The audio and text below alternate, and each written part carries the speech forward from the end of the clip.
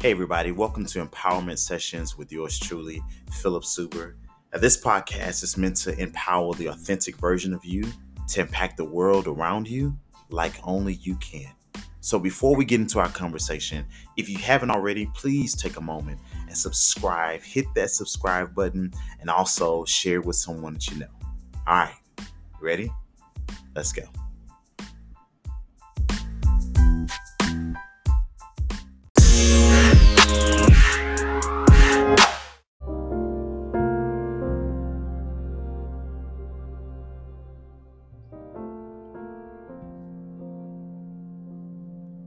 Hey family, welcome to Empowerment Sessions. Today I want to start this conversation in reference to one word that I think is very valuable, very vital, very essential, very important. And that word is identity. As I look back and I examine where we are in reality, in our world, in our environment, in our cultures, one thing that is a pressing issue is to be identified in a way in which we feel, for reasons that we may deem to be right or wrong, as being. That now restrooms have changed based off of identity. Profiles, whether it's in LinkedIn or whether it's for your particular company, now offers people the ability to identify by pronouns, identity.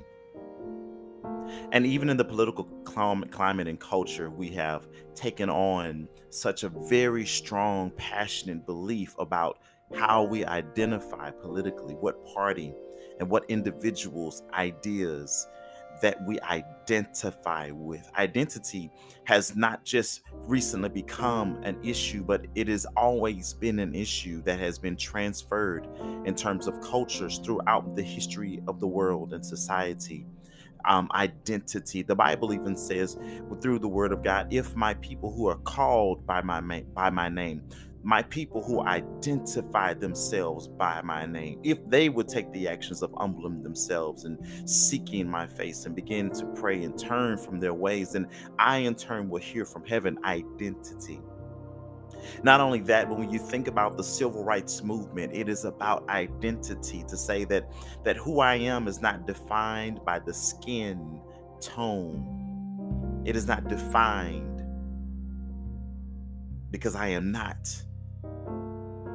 But who I am is who I am. And so this culture, this concept, this conversation around identity is vital. And I actually believe that it will always be important. And so this is one topic that can never be redundant and overly repeated and overly communicated, because it is something that every generation discovers that is important to them. Every generation has the propensity to find the language and the linguistics to define and communicate who they are, what they stand for, and what they believe. You know, I'm in this conversation. Ruth comes to mind. If you are familiar with the Bible and the story of Ruth, everybody knows her from Ruth and Boaz, and how this romance, this love, this redemption of her life, as she experienced loss. She experienced the loss of her husband, and the Bible really starts this story off with Naomi having lost her husband, and then her having had two sons, and her two sons began to marry, and Ruth was one of the women that her sons had married. And so when her sons had died, it was the mother-in-law and her two daughter-in-laws, and so they began to experience this transition. And one daughter said, I'm going to go back. But Ruth said, where you go, Naomi, I will go. Your people will be my people. Very poetic and very meaningful conversation and dialogue between them two. But it gets to the point that they get to a certain place, and they meet Boaz, and we understand, if you look at the context of it, that Boaz is a significant one, and he's positioned, and it's amazing how they collide. Their two worlds collide. But there is a passage that I want to focus on for the simplicity of it, and I want to deep dive into that in reference to our topic of identity. It is a passage where Boaz, he's eaten and he's drank and he's laying down, and there's a lot of cultural context in this passage. But Ruth is instructed by Naomi at this period in time when after he's eaten and after he's had his drink and he lays down, I want you to lay at his feet and he will give you instructions on what to do. And so in this, the Bible says that he does those things, and at that moment Ruth obeys and she lays at his feet. She uncovers his feet and she lays there. And Boaz wakes up in the middle of the night and he asks this question, and this is where we're going to put the pen and we're going to get to work. He says, listen to this, Ruth chapter 3 verse 9. Who art thou?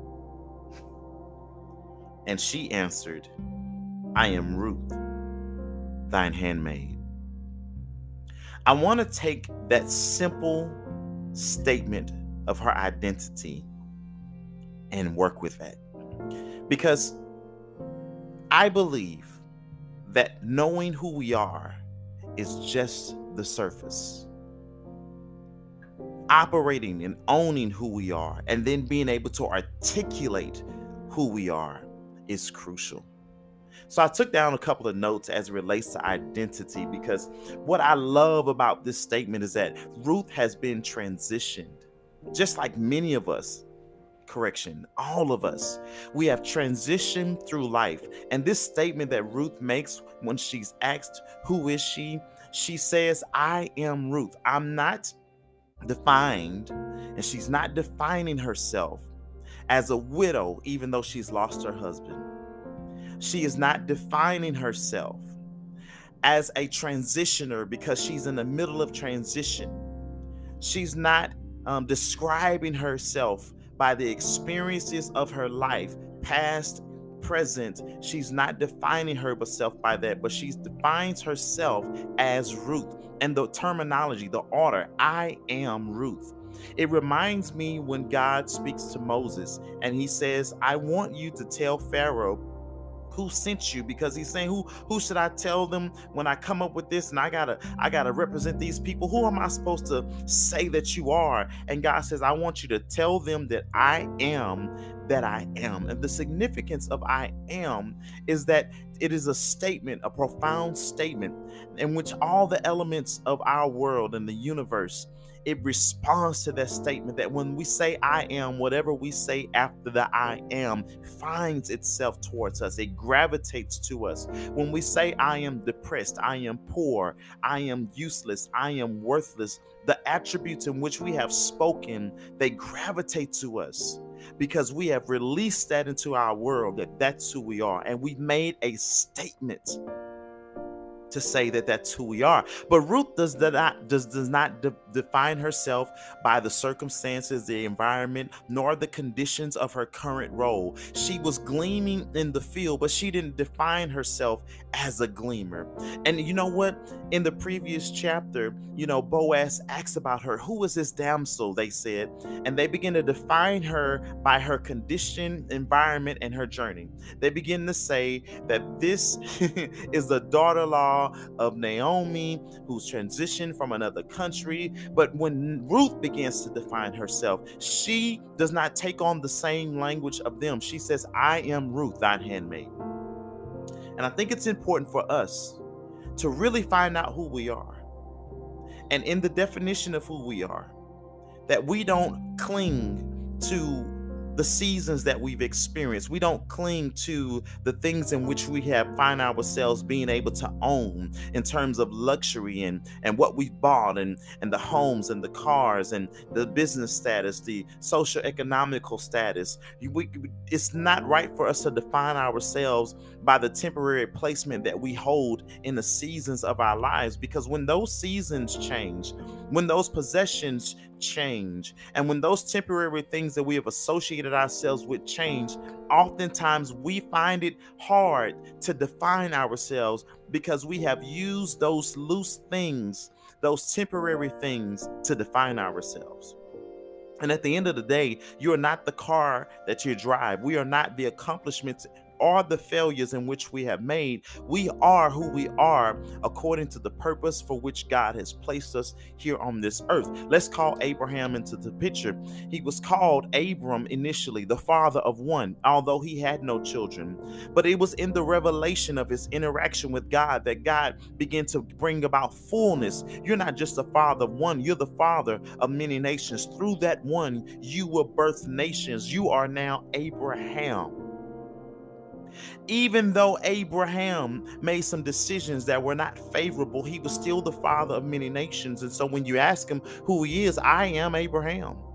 That's who I am. I am the father of many nations. I am the father of faith. I am the patriarch from which God is establishing a people, a great nation in the earth. And my question is, what are you tying to your identity that is not necessarily a depiction of who you are, but rather a simple attribute or a possession or something that you own? It's a temporary attachment to who you are, but it is not the definition of who you are. What is that thing? What is that relationship that you are using to define yourself? What is that occupation that you are using to define yourself? What are those accolades that you are using to define yourself? You see, most of the time, when we look at athletes who have spent most of their lives on the field, on the court, and they've been superstars, the moment that that season changes, they have to redefine themselves. But in reality, they're not redefining themselves. They are finding another attribute of who they are, because all these years they have tapped into this one element, this one attribute of who they are. But now that the season has changed, they find themselves having to rediscover themselves. And in that rediscovery of who they are, they find another attribute of themselves in which now they can shine in another area. It is the same way with God himself. When we refer back to what God told Moses, I am that I am. But when we speak about God, we speak about him as God the Father, God the Son, God the Holy Spirit. We speak about his attributes when we call him the various names in which the children of Israel gave to him based off of what he revealed himself to be at that moment. And they begin to say that he is my peace, he is my healer, Jehovah Shalom. They gave him all these different names that correlated to the attribute of who he was, but it was not the totality. And it is important for us to understand that who we are is not necessarily the simplicity of what we've done, what we own, what we possess, and who we are associated with. But it goes deeper than that. She said, I am Ruth. You know, when I look at myself, I say, I am Philip. I am a leader. That's who I am. I am. What are you? How do you define yourself?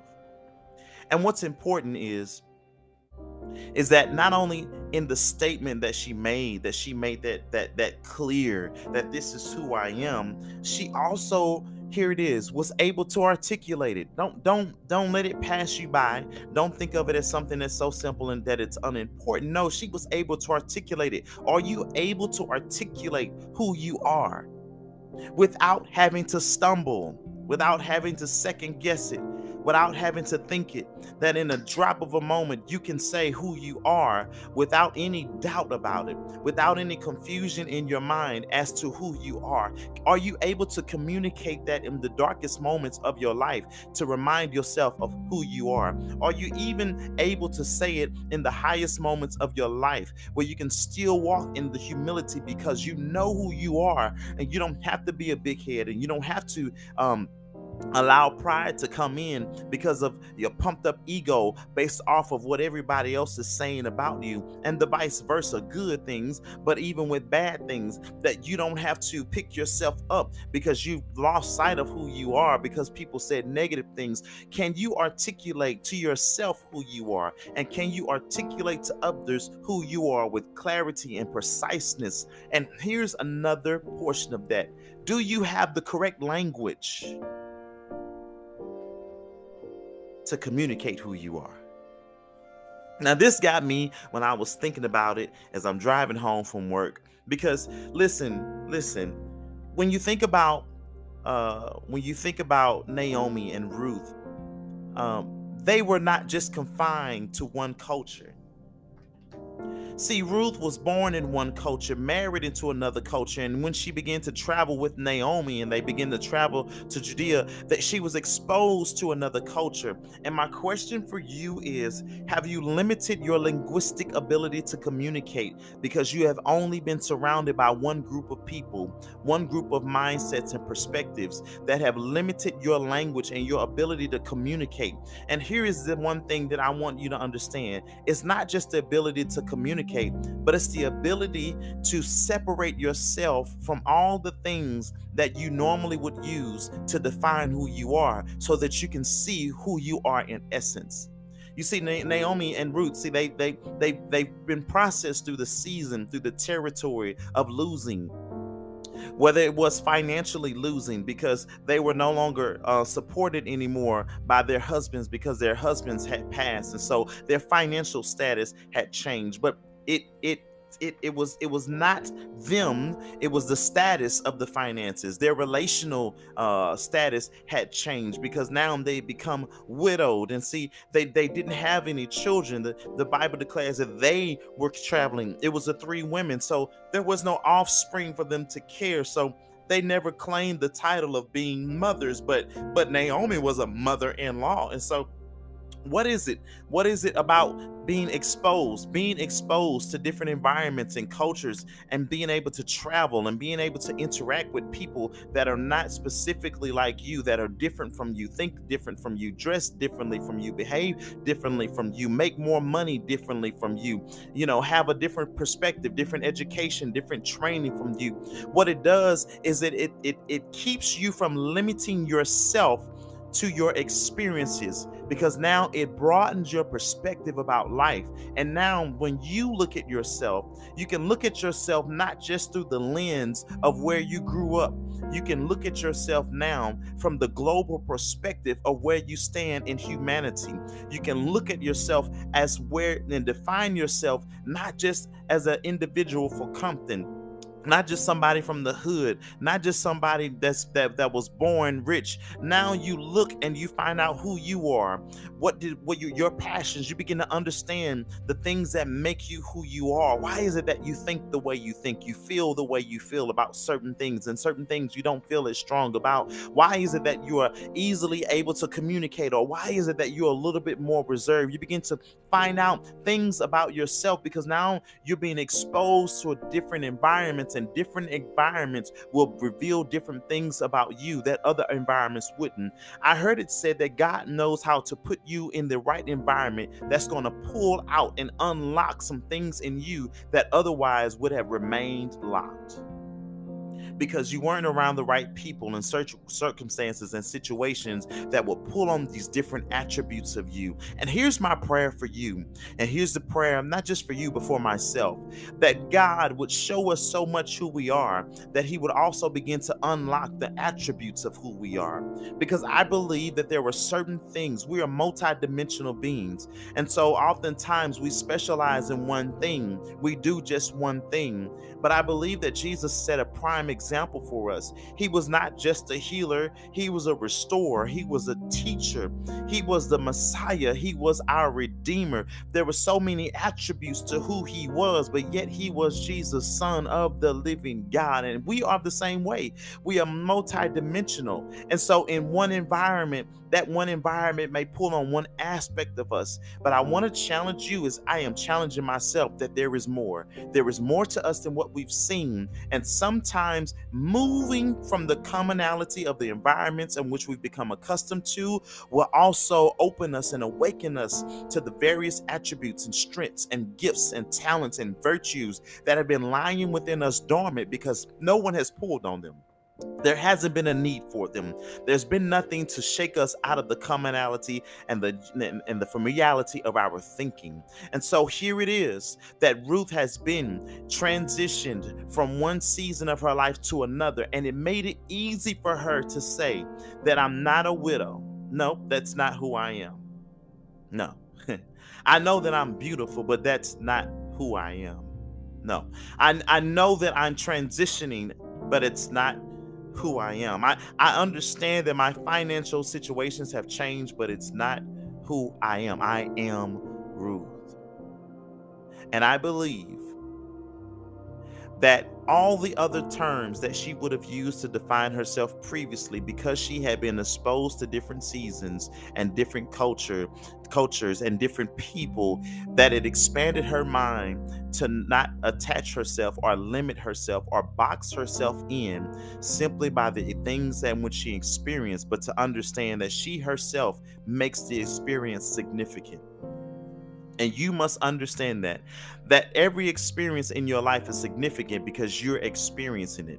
But here is the reality behind it, another truth behind it, that we often tend to cling on to seasons as a part of our identity. But I don't want us to take the season as a part of our identity, but know that you are bigger than a season. You are bigger than a moment. And that with that, we must understand that the seasons that we so often attach ourselves to are temporary. They were not to define us, but they were more so to develop us.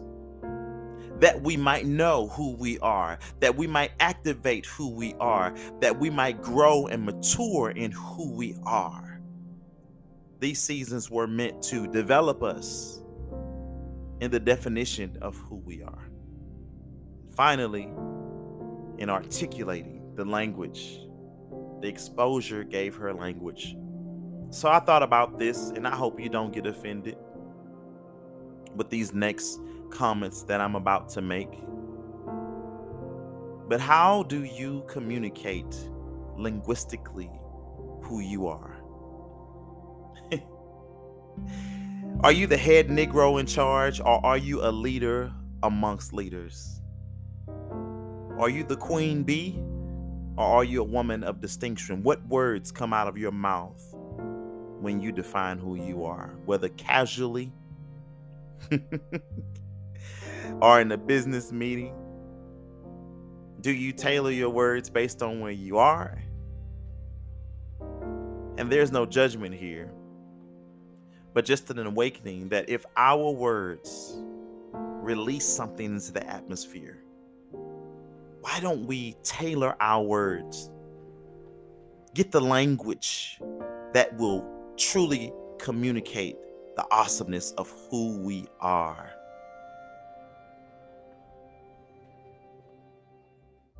Here's the question. Sometimes we use the language that we're most familiar with, that comes from the environment that we're more connected to, when it comes to communicating linguistically who we are. See, if everybody around you says stuff like, I'm the head, Negro in charge, or I'm queen bee, or be this and be that, then, we begin to take on that language. But challenge yourself to find a new word, new words to communicate who you are, that will distinguish you from who you are. Out of all the women that were gleaming in the field, Ruth had the power of distinction by the way she identified herself. Because she believed that she was a distinctive woman, she carried herself in distinction. She made distinctive decisions, like when she told Naomi, where you go, I'll go. Your family is my family. Your God is my God. Your people are my people. I'm with you, ma'am, and we're in this thing together. Here's a point. Sometimes in relationships, we are connected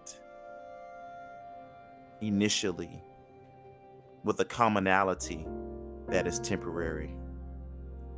But it doesn't mean that the relationship is temporary. Because in Ruth's next season, she needed the wisdom that Naomi provided. And I would suggest that Ruth knew from the beginning that there was a distinction about her. This is why she never left Naomi, even though the other sister-in-law did. This is why she persisted to glean. This is why she sought wisdom from Naomi because she knew that there was a distinction with her life. And here it is, that even though seasons ended, her life continued, that there was more. And so as you listen to this podcast, this is the beginning of 2022. I want you, along with myself, to intentionally find the language to define who we are and continuously articulate it with clarity, regardless of the seasons, who we are. I am. I'll see you next time.